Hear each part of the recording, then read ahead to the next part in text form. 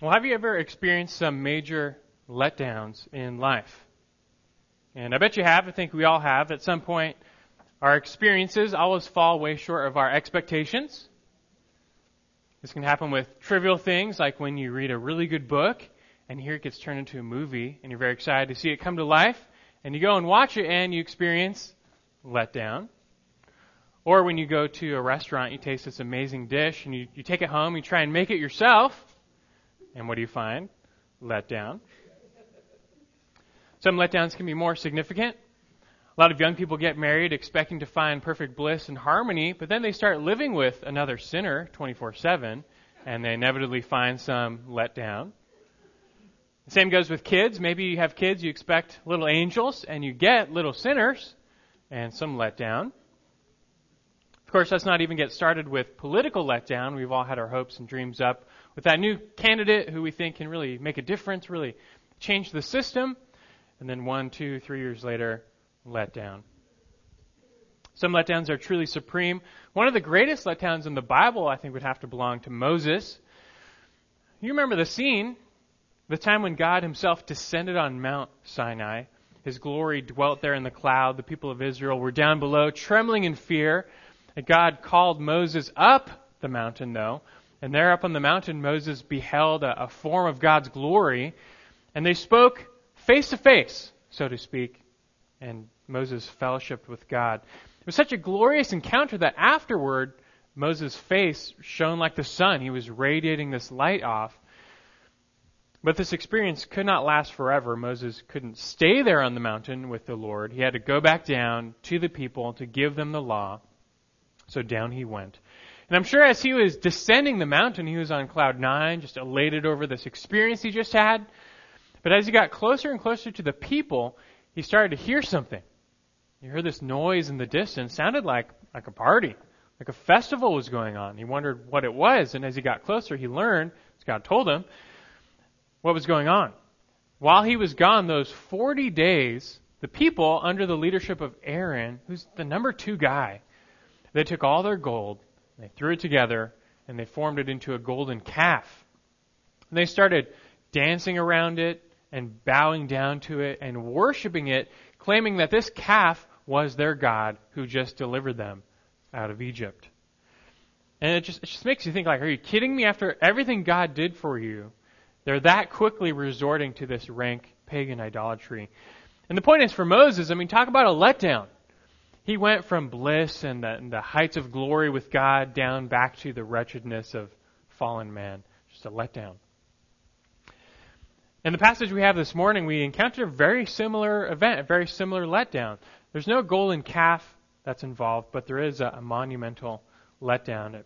It's found in Mark chapter 9 as we continue our way through the Gospel of Mark. So if you haven't already, open there now to Mark chapter 9. Right before this, we had another very similar event to what Moses experienced. Jesus takes his 3 disciples, Peter, James, and John, up this very high mountain, and he is transfigured before them.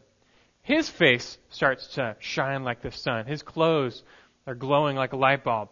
His divine glory was on display. Then Moses shows up, Elijah shows up, the greatest figures from the Old Testament, and they're conversing with Jesus about the cross. Finally, God himself shows up, the same cloud of glory that enveloped Moses on the mountain now surrounds them and the disciples. And God spoke to them saying, "This is my beloved Son. Listen to him."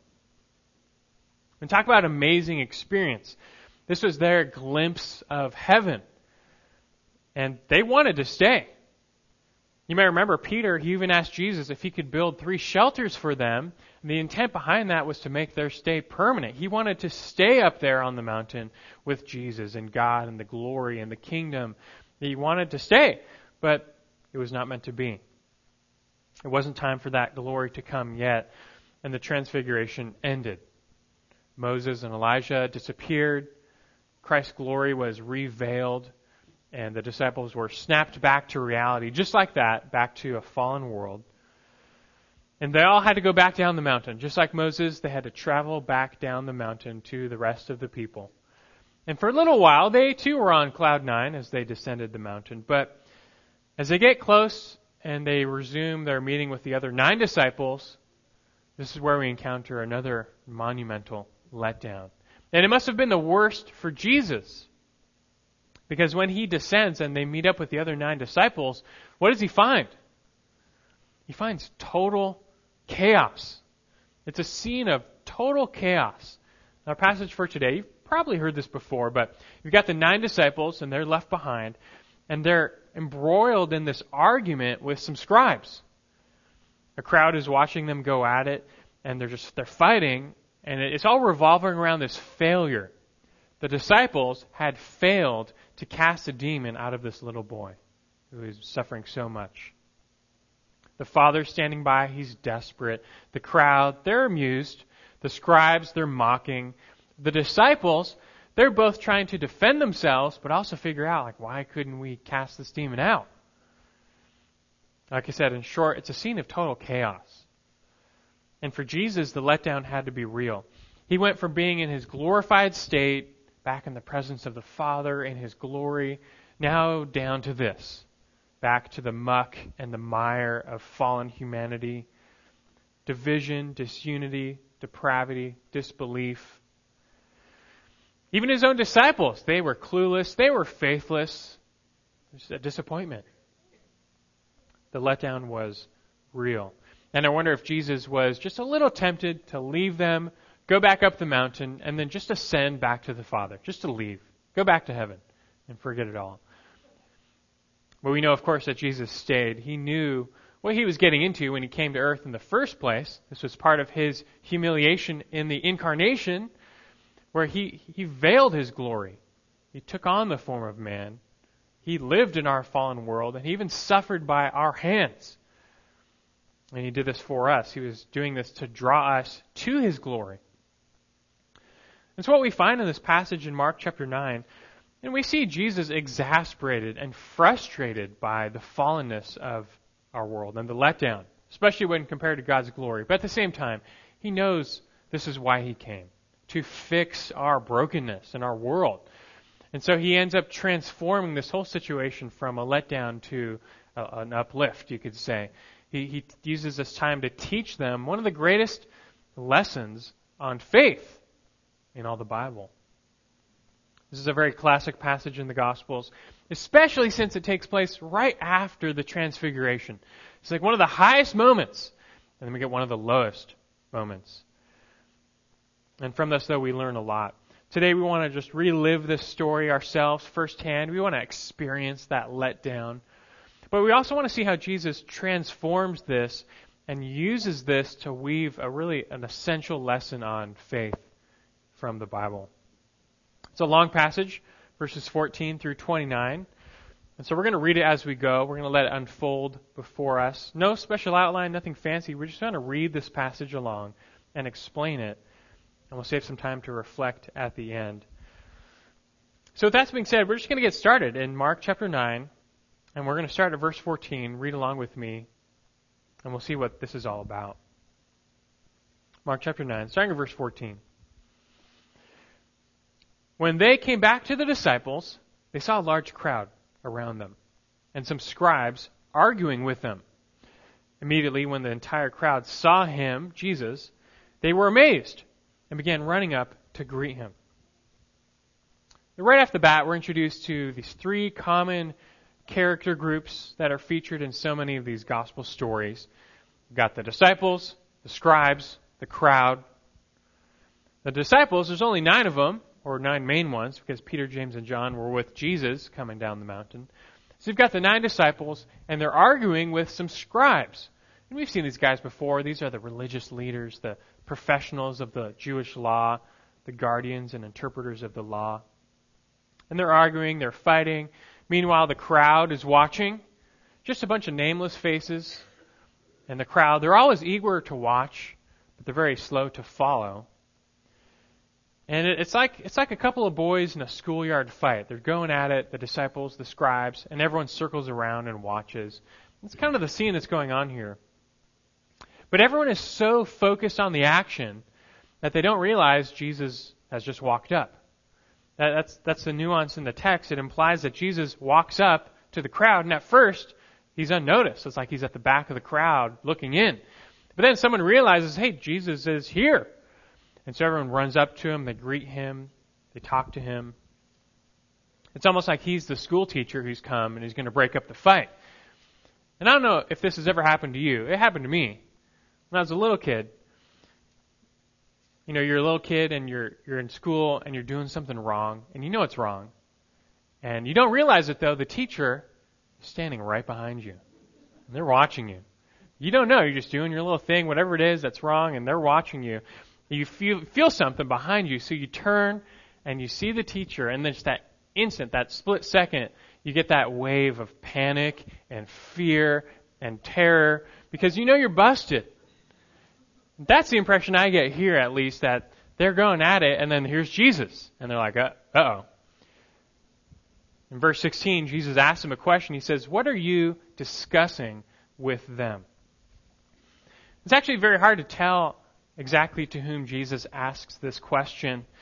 It could be the disciples, or the scribes, or the crowd. In fact, it seems likely that it's the crowd, because they're the ones who run up to him first, and it's one from the crowd who ends up answering the question. Either way, though, the disciples, they don't say anything. They're probably ashamed of their behavior, that they got caught up in this argument. They know they're going to get scolded. But the scribes aren't going to say anything. They've tried to verbally spar with Jesus on many occasions, and it never ends well for them. They are always made to look like fools. So the disciples, they're not saying anything. The scribes aren't saying anything. But one person does answer. One person from the crowd answers Jesus. Verse 17. And one of the crowd answered him, Teacher, I brought you my son, possessed with a spirit which makes him mute. And whenever it seizes him, it slams him to the ground, and he foams at the mouth, and grinds his teeth, and stiffens out. I told your disciples to cast it out, and they could not do it. And here we learn the nature of this confrontation, what this is all about. This man, his father, he's brought his son to Jesus for some deliverance. His son had been demon-possessed, and he was greatly afflicted. The father had obviously heard that Jesus was known for doing such a thing, for helping people who were so afflicted. And he learned that Jesus was nearby. It's very rare for Jesus to come this far north, Caesarea Philippi. So he hears Jesus is in the neighborhood, and he rushes at the opportunity to go and see Jesus and maybe get his son some help. But he finds the disciples only to learn Jesus isn't there. He's gone. He's gone on some hike up Mount Hermon with 3 disciples. So he's like, okay, great. But he turns to the other 9. He's like, hey, you guys are with Jesus. You help my son. And this is a very legitimate request because the disciples were known to do this. Back in Mark chapter 6, Jesus deputized the disciples. He delegated to them some of his divine authority over demons. He enabled them to cast demons out, to deliver people. And they were successful. They went out, they taught, they preached, they healed people, they cast out demons. And word spread. So this father probably also heard that the disciples could cast out demons. So he goes to them for help. You guys help my son. And they agreed. They likely said, nope, no problem. We've done this before. Just bring him to us. Maybe one of the 9 steps up to the plate. Maybe it's Andrew. He would have been the top-ranking disciple in the absence of Peter, James, and John. It's like, bring me the boy. And he says the words, in the name of Jesus, I command the spirit to come out. But nothing happens. Maybe another one of the 9 steps up. Just step aside. Let me take this. And he tries himself, but nothing happens. Maybe they go one by one down the list, each of the 9 trying, like, step aside, guys. Let me show you how it's really done. And they're all trying to cast this demon out, but something's wrong. It's not working. They're all met with failure. And soon they start arguing among themselves, like, what's wrong with you? And what's wrong with you? And then soon after that, a crowd starts to form. People watching this. And then like sharks smelling blood in the water, some scribes start to circle around. And they're loving this. They're loving watching the disciples fail. because they hate Jesus and they hate the disciples. So they're excited at their failure. And surely they start mocking. Look, this is all the proof that the disciples are phonies. They don't really know or follow God. Look, they can't even cast this demon out of this boy. And you want to follow them and you want to follow Jesus. Surely the ridicule and mockery was flying from the scribes. Of course, it's not like any of the scribes stepped up to the plate to cast the demon out. They were comfortable from the sidelines, but nonetheless, they were definitely hurling abuses at the floundering disciples and their master, Jesus. And meanwhile, the father was exasperated, and the boy was just suffering. We hear about his condition here, and it's really sad. It's one of the saddest cases in all of Scripture of affliction. He was demon-possessed, and as a result, he was mute, which of course couldn't speak. We learn later that likely he couldn't hear as well. And if that's not bad enough, he had these seizures where this demon took hold of him and slammed him to the ground. His body stiffened up. He clenched his teeth. He was foaming at the mouth, just out of control. Now, I want to say this by way of a quick side note. It's a long passage. We don't have the time to talk about demons in the Bible. If you're curious about this, though, I want to reference you to a 3-part sermon series I preached on demons from the Bible. It's a couple of months ago, back in April. You can find it all on our website, and you can get all your questions answered there. I'll point you to that. For now, I just want to say this with our limited time to reiterate that Scripture makes it very clear that not all sickness is attributed to demons. It's not. Jesus encountered many people who were sick, and they were just sick. They didn't have a demon, they were just sick. So he healed them. There were other people, though, who had some sort of affliction, and it was attributed to demon possession. And so for these people, Jesus delivered them. There was a difference between the sick and the possessed, and seemingly everyone knew how to tell the difference. People did not have a hard time telling the difference between, oh, you're sick or you're possessed. It makes us wonder, though, like how do they know? What's the difference? I talked about this in greater length in the sermon series, but in short, the answer is the mind. The demon-possessed always displayed the distinct presence of another personality controlling them or afflicting them. And we'll leave it at that for now, but this father, he understood this weren't just normal seizures. That there was another personality, a presence in his son, afflicting him and seeking to harm him. He was violently cast to the ground as if being slammed down by some invisible force. And can you just imagine the effects of this over time? What if someone just body slammed you to the hard pavement multiple times a day? I mean, it would hurt. But what if you hit your head? How many times did this boy hit his head? How many concussions did he receive from these seizures? And was he disfigured? You can imagine him being slammed down, breaking a bone. It's never going to set and heal properly. So was he disfigured as well?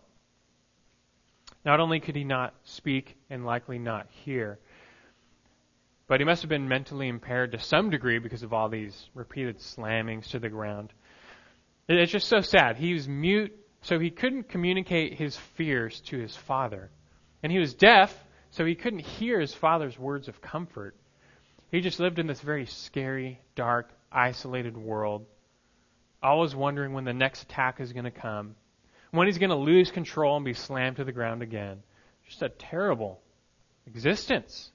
And so it's no wonder that this father comes to Jesus begging on his knees. We learn that from Matthew in his account. But before Jesus responds to the father and deals with the father, he's got something else to say. Verse 19. First he says this. He exclaims, Jesus answered them and said, "O unbelieving generation, how long shall I be with you? How long shall I put up with you? Bring him to me." This is what it looks like for Jesus to be exasperated. It's because this is such a letdown. He just went from the glories of the mountain and his glory, the Father's there, and he comes back down to this. Just a fallen world. This is a stark reminder for Jesus that he's still living in a fallen world surrounded by sin and suffering and Satan and the effects And everyone around him falls short. Jesus proclaims the unbelief of the entire generation, which is very appropriate. You've got the crowd, and these are the masses of people, and they're very comfortable sitting on the sidelines. They want to watch, but they don't really want to follow. They've made their unbelief very clear. You've got the scribes, and forget about unfaithful. They're just outright opponents. They don't know the Lord. These are the self-righteous, religious people, but they don't know the Lord, and they hate Jesus and His way. They're sealed in their doom and unbelief. And then you've even got the disciples who, although they're followers, they're still so weak and helpless. They have unbelief mixed in with their faith, and they're riddled by failure. The 9, they should have been able to cast this demon out. They should have. Jesus gave them His authority. But they suffered from weak, little faith. And so Jesus, He's just disappointed. He's let down. So He proclaims, "How long shall I be with you? How long shall I put up with you?" It's not like He wants to get rid of the disciples. He's just exclaiming rhetorically, look, there's so little time left for them to get it. And will they ever get it? These disciples, they're the ones who are going to be in charge. They're going to be leading the church when He's gone. And there's so much for them to get, but they're not. And there's so little time left. Are you ever going to get it? Time's running out. For now, though, it's time for Jesus to step in and to do something. So He says, "Bring the boy to me." In verse 20, they brought the boy to Him. And when He saw him, immediately the Spirit threw him into a convulsion. And falling to the ground, he began rolling around and foaming at the mouth. Now you know what's going on here. The demon knows what's going on here. He knows his time is up. We've witnessed this several times in the Gospels. Demons, who themselves are merely fallen angels, whenever they encounter Jesus, they know what's going to happen. They know what He represents. Jesus represents judgment before the time for them. And so in Mark, we often see these demons, they assault their victims one last time before Jesus casts them out. And that's what's happening here. But again, it's such a sad sight to picture this little boy rolling around in the dirt, foaming at the mouth, his body stiffened up. Everyone's watching. Everyone's watching this. But everyone is powerless to do anything. They can't help him. He's just rolling around. But Jesus is not powerless, and Jesus is not compassionless. Verse 21. And he asked the Father, "How long has this been happening to him?" Jesus is not trying to find out his patient's medical history here. He's not asking because this is going to help him in his treatment or diagnosis. He's asking this question to show compassion. Jesus, He's not a mysterious force. He's a person. He's a person who cares about other people. He has compassion on this boy and his father, and He wants them to know it, that He does care. And in addition, Jesus is asking to draw out the father's faith. Just by looking at the boy, you could tell this has been going on for a long time. He's battered, bruised, maybe disfigured, scarred. You know this has been going on for a long time. In fact, the Father says later, it's been going on from childhood. So Jesus knows it's been going on for a long time. But He's asking, because by the question, the Father is forced to recognize and confess His hopelessness and helplessness. It's been happening from childhood. And what can I do? I can't do anything. There's no treatment. There's no cure. There's no hope. There's no help. He's confessing he's out of options, which is a requirement for faith, by the way. Jesus is drawing what will become faith out of this father. But before we get to that, we learn it's even a little bit worse for the boy.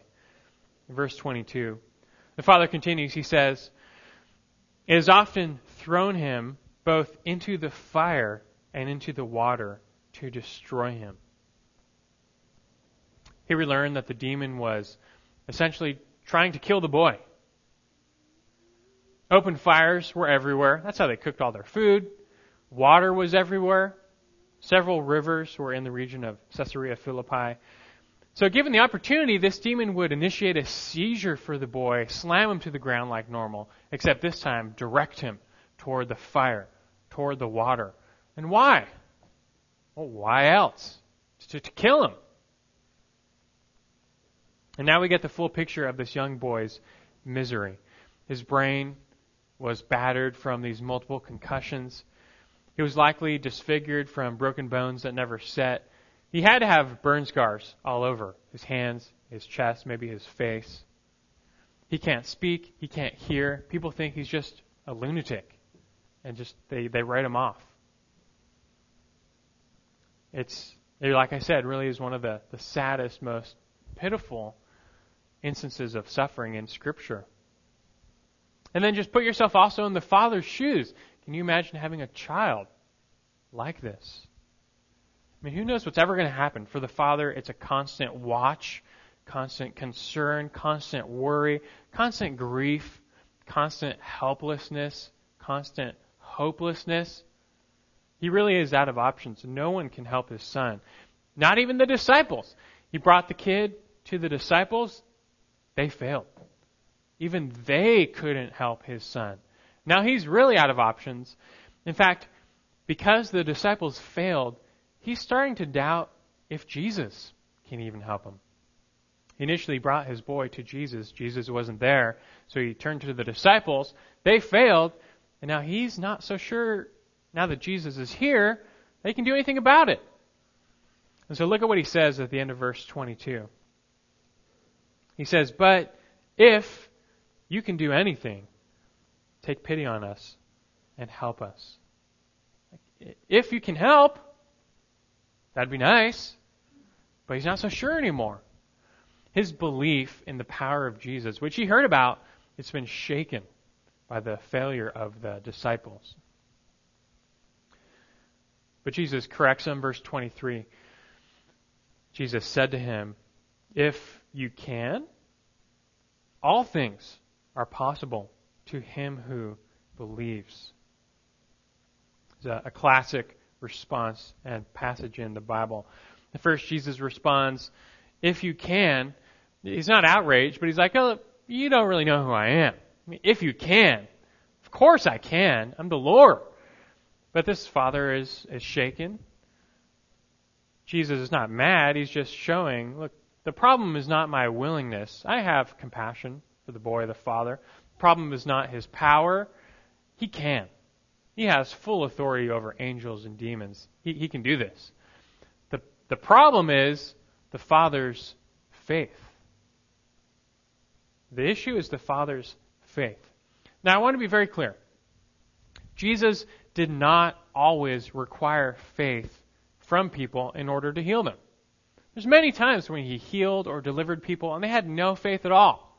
Like the Gerasene demoniac. The guy had no faith. Jesus still delivered him. But as we'll see later, Jesus, he's using this whole incident to teach the disciples and us one of the most essential lessons on faith in the Bible. And so, to set this up, he is drawing faith out of the Father. And that's what he's continuing to do. He says, all things are possible to him who believes. We can't spend a ton of time on this verse. I just hope you realize, though, that this little verse is not the blank check promise that some people make it out to be. This has to be one of the most abused verses in the Bible. It's often ripped from its context, used to claim that you can have all your wishes come true if you just believe. If you have enough faith, you can get anything you want. You can essentially control God. And if you don't get what you're after, health or wealth or prosperity, it's your fault. You don't have enough faith. You may have heard this before. It's one of the greatest lies out there today. Look, in short, it's true. All things are possible for him who believes. That's because God is all-powerful. He can do anything. He can heal anyone or save anyone. All things are possible for him. However, don't forget what Jesus said. He said, if you want to follow me, you must first deny self. You deny yourself. It's not about your will anymore. You don't pray, my will be done. You pray, Lord, your will be done. It's not about my will anymore. It's about your will. But people, they want to use this verse as a way of getting their will done. Lord, I want this, and I believe in it, so give it to me. It's mine because I believe. It's their will being done. But no, faith and prayer should be directed at God's will being done. All things are possible, absolutely. But faith submits to God's will and never goes past His promises. 1 John chapter 5, verse 14. John says, "This is the confidence which we have before Him, that if we ask anything according to His will, He hears us." I'll give you an example. We've all had a sick loved one in our life. Everyone. We've all had someone we care about. They get sick one way or another. And what's our will? Well, obviously, our will is for them to be healed. Every time, of course. But that may or may not be God's will. We don't know. God has made no promises about our relative in His Word. We don't know. So what do? Well, you pray your heart's desire. All things are possible. Pray that God would heal them, restore them. But you pray, His will be done. His will be done. Look, don't limit God's power. No one is beyond His reach. He can heal anyone. He can save anyone physically, spiritually. All things are possible. But it's His will. His will be done, not your own. And you call and trust on Him for that. To this, the Father, though, He gives the perfect response. He couldn't have thought of a better response to what Jesus said. And it's fitting for all of us. And now the Father leaves behind for us another one of the greatest verses in all of Scripture. Here's this guy, this Father. He's standing in front of Jesus, who is the author of faith, right? Hebrews, he's the author of faith. And he basically asks him for some help in that department. Verse 24. Jesus said, "All things are possible to him who believes." Immediately, the boy's father cried out and said, "I do believe. Help my unbelief." Like I said, he may be the most honest man in Scripture. He's desperate. He's needy. He recognizes that his only hope is in Jesus. And he does believe. He believes Jesus can help him, but not perfectly. Not totally. His belief has been shaken by the failure of the disciples. So there's some doubt mixed in with his belief. There's some unbelief there. He's not totally sure that Jesus can do this, but he believes. He's committing. He's going to trust. He's not totally sure how it's going to work. He trusts imperfectly and asks for more help to believe more. Is that a good thing or a bad thing? That's the best thing. This is exactly what the Lord is looking for. Even though it's hard, even though you have some doubts, you still believe. You still commit. Do you think the Lord is looking for a perfect faith? Well, yeah, of course He is in a sense, but He knows that's not possible for us. There's no such thing. God will never find a perfect faith. Every Christian on this side of eternity has, to some degree, an imperfect faith. Some people, they're just barely hanging on because of life's difficulties. Others, they believe, but they're battling some intellectual doubt. They still believe, but they're battling. Some people, they're growing, but they've got their ups and downs, especially when they're attacked by the enemy. And some people, you might call them strong in the faith, but they still have their moments of weakness. In fact, every time you sin, you are displaying an imperfect faith. You are essentially acting as if God is not real. That's what sin is. It's called a practical atheism, you could say. It's an imperfect faith, and we all have one. But one sure sign that your imperfect faith is, though real and true, is recognizing your own weakness and your own insufficiency. Yet you still cry to the Lord for more help.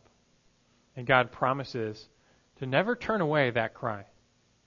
And He will never not answer someone like this father. Lord, I believe. Help my unbelief. We'll come back to that. Let's keep going now. Verse 25. When Jesus saw that a crowd was rapidly gathering, he rebuked the unclean spirit, saying to it, "You deaf and mute spirit, I command you, come out of him and do not enter him again." And briefly, Jesus, he's near the end of his ministry, as we know. And at this point, he's done with the crowds. He's had enough of the crowds. He knows they're unbelieving. They just want a spectacle.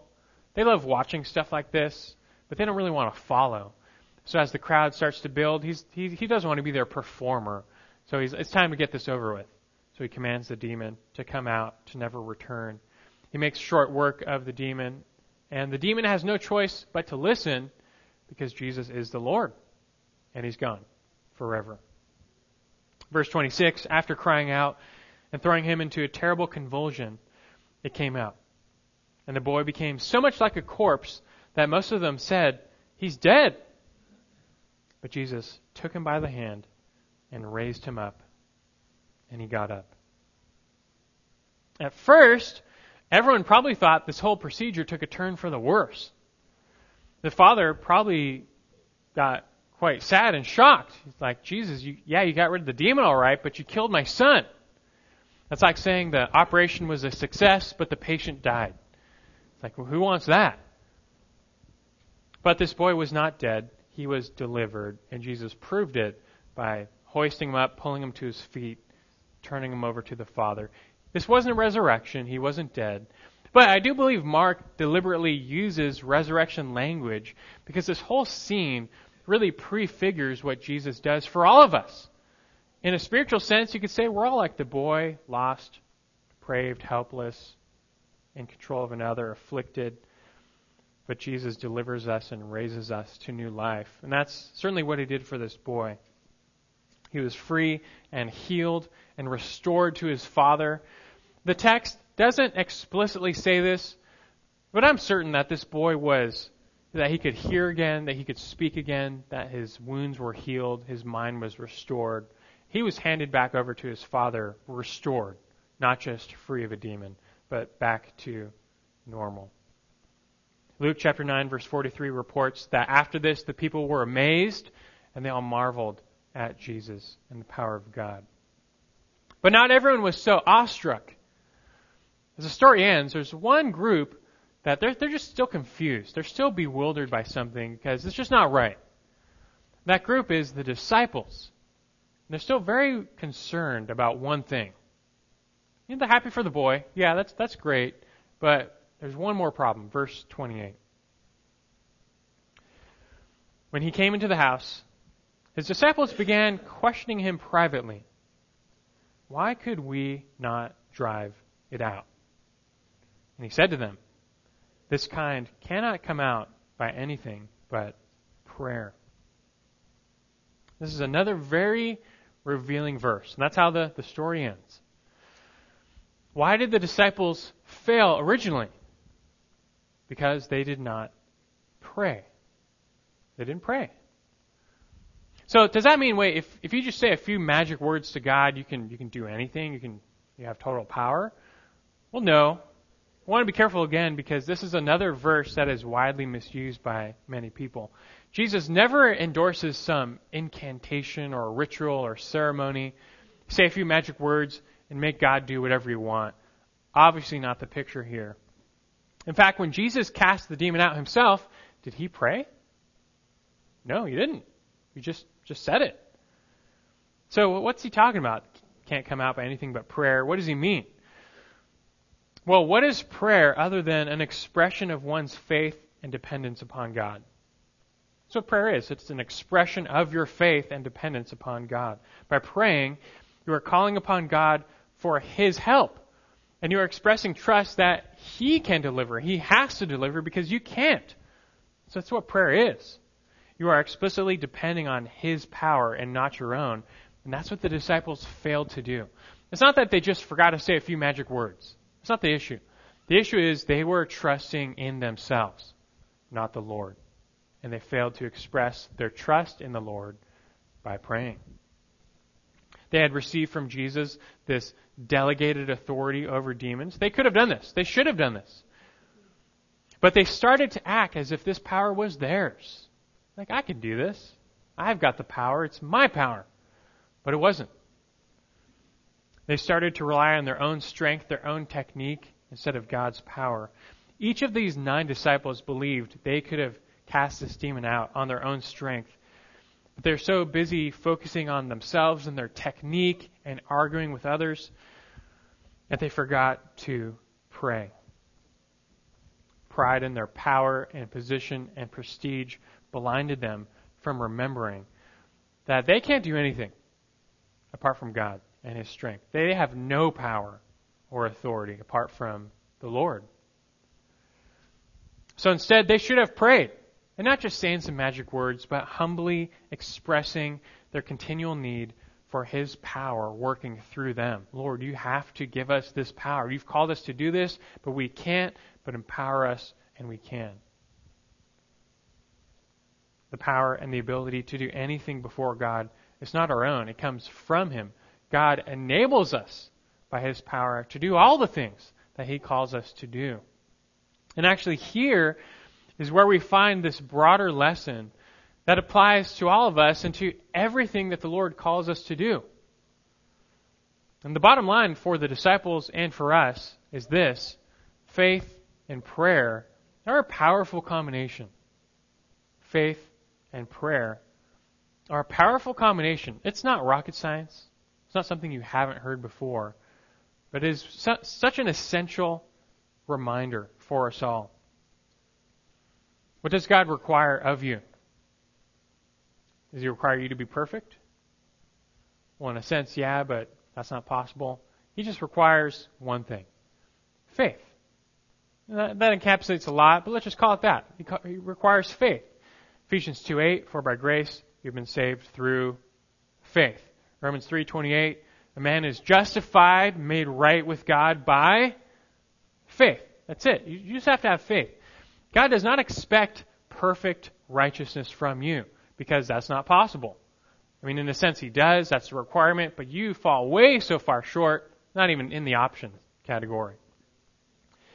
Instead, though, God is prepared to grant you perfect righteousness and forgiveness.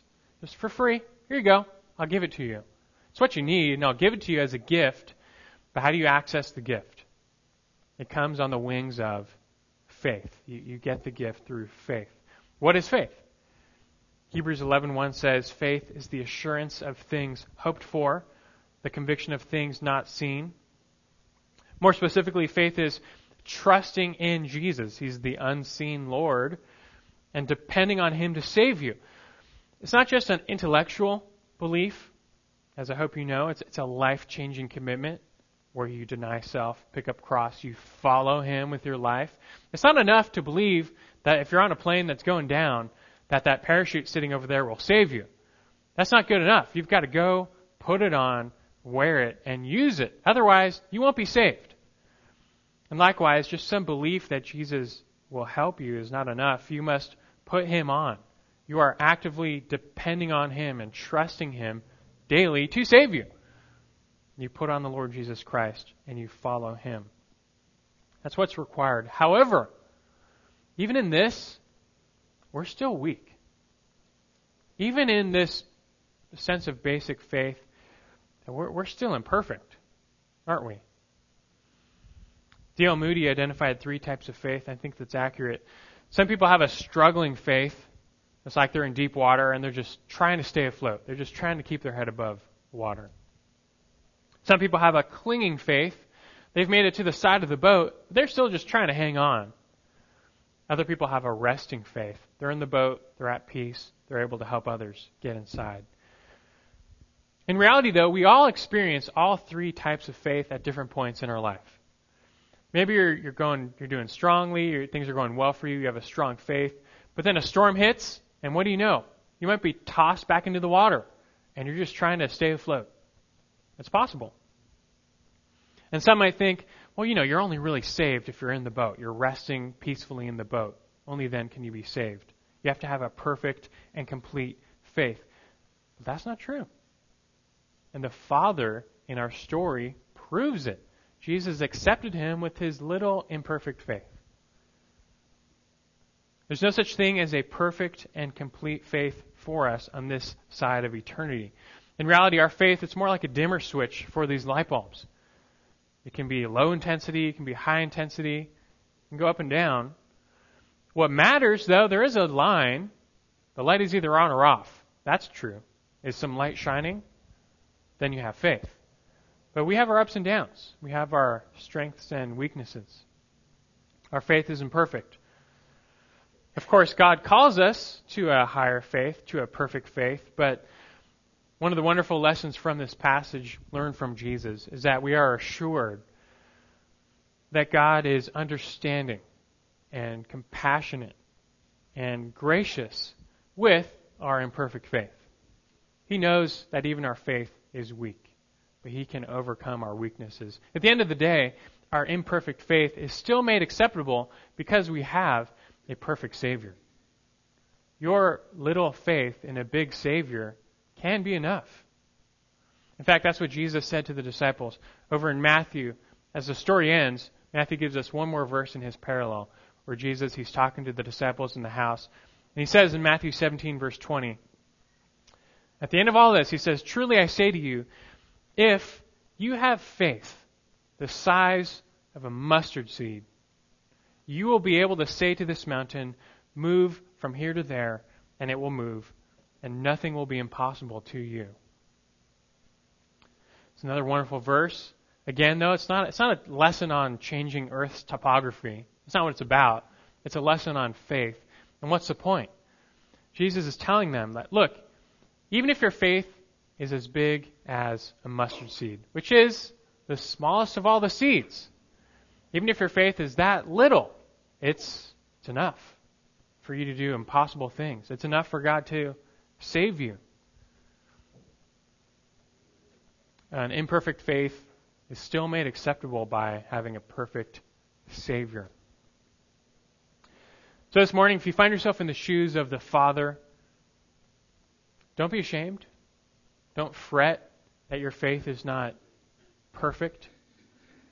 It's only right for you to recognize and confess, Lord, I do believe, I am committed, I will follow, but help my unbelief. You're acknowledging you're not good enough on your own. You're not sufficient. You're not. Christ is. You acknowledge that. You recognize that. You're moving in the direction of greater dependence on Him. That's exactly what He wants. That's what He wants. Jesus heard the Father. He will hear everyone like Him. Or we could say this, Luke 17, verse 5, the apostles said to the Lord, "Increase our faith." One time when the disciples got it right, they said, "Lord, increase our faith." And God wants to hear that. And finally, this is where prayer comes in. This is where prayer comes in. Prayer is both an expression of your faith and a means of obtaining more faith. The disciples, they did believe, but they got so caught up in the event, in the world, the pressures of life, they became self-reliant. They were ignoring God. Their prayer life wasn't where it should be. Sound familiar? And so they experienced a void of power in their life. They were powerless to do things that God called them to do. Does that sound familiar? Has that ever happened to you? You find yourself powerless to do things that God calls you to do. You're trying to overcome this sin, but it keeps getting the best of you. You try and evangelize this family member, but you chicken out every time. Maybe you're trying to know God more through reading the Bible, praying. You want to be more devout, but you can never focus. Maybe the problem is that you're trying to do all these things in your own strength, in your own power, instead of trusting and relying on the Lord to empower you. You and me, we're not sufficient. None of us can do all the things that God calls us to do. We can't on our own strength. But by God's power, you can. And you tap into that power with faith in prayer. Like God said to Paul, "My grace is sufficient for you." You're not sufficient. My grace is sufficient for you. And God's power is perfected in our weakness. We're weak and insufficient. That's where His power shines, and He gets the glory from that. Therefore, all we have to do is exercise faith and pray. He will enable us. God is not like Aladdin's lamp. You rub occasionally, you get your 3 wishes, you get what you want out of him. He seeks a living and active relationship with you. You're depending on him daily. You're trusting him all the time. And you're praying all the time. He enables you to work. And when all is said and done, the lesson is to turn to Jesus more through faith and prayer. Like Paul said in 2 Corinthians, don't be led astray from the simplicity and purity of devotion to Christ. That's what you need.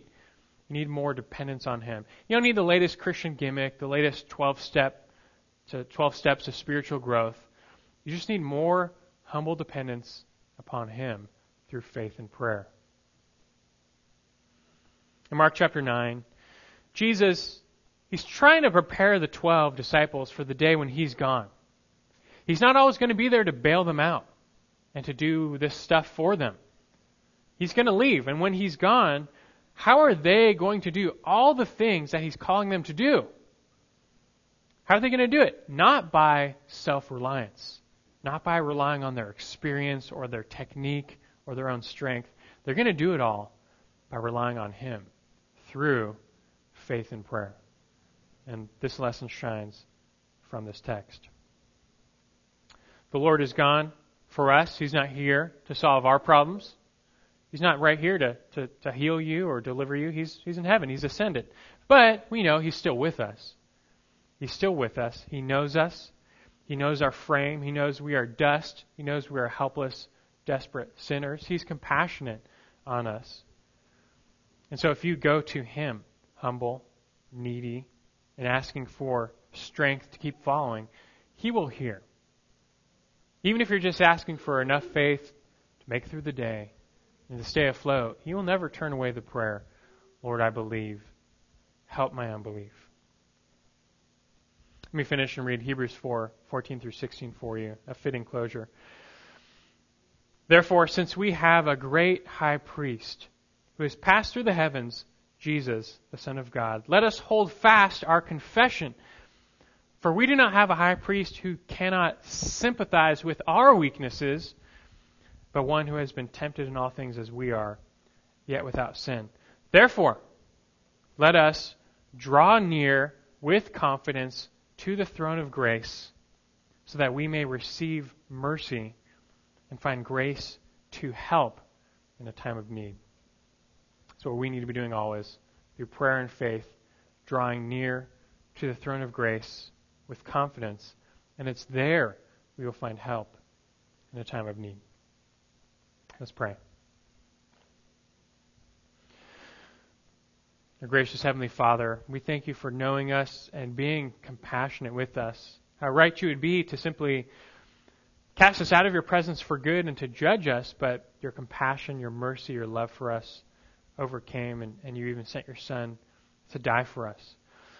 Lord, we are not perfect. We sin and fall short. Even our faith is weak and sometimes riddled with doubt. Yet even in this, you overcome with a greater Son. Your perfect Savior is the answer to even our imperfect faith. And we thank you for this. It's our cry, all of us here, I pray and I trust that we do believe, but help our unbelief. Anyone who's struggling, even with a greater level of doubt or assurance, I pray you speak to them and comfort them and lift them up and empower them through your word, through prayer, to know you and to live for you. Increase our faith, Lord. We want to be those who are living radically for you, not on the sidelines like the crowds, but following truly the Lord, denying self, taking up the cross, living for his will. And we pray that that's what happens, Lord, that your will be done in our lives. We don't want to live for us anymore, but for you. And give us the strength we need each day to do all that you call us to do. It's for your glory.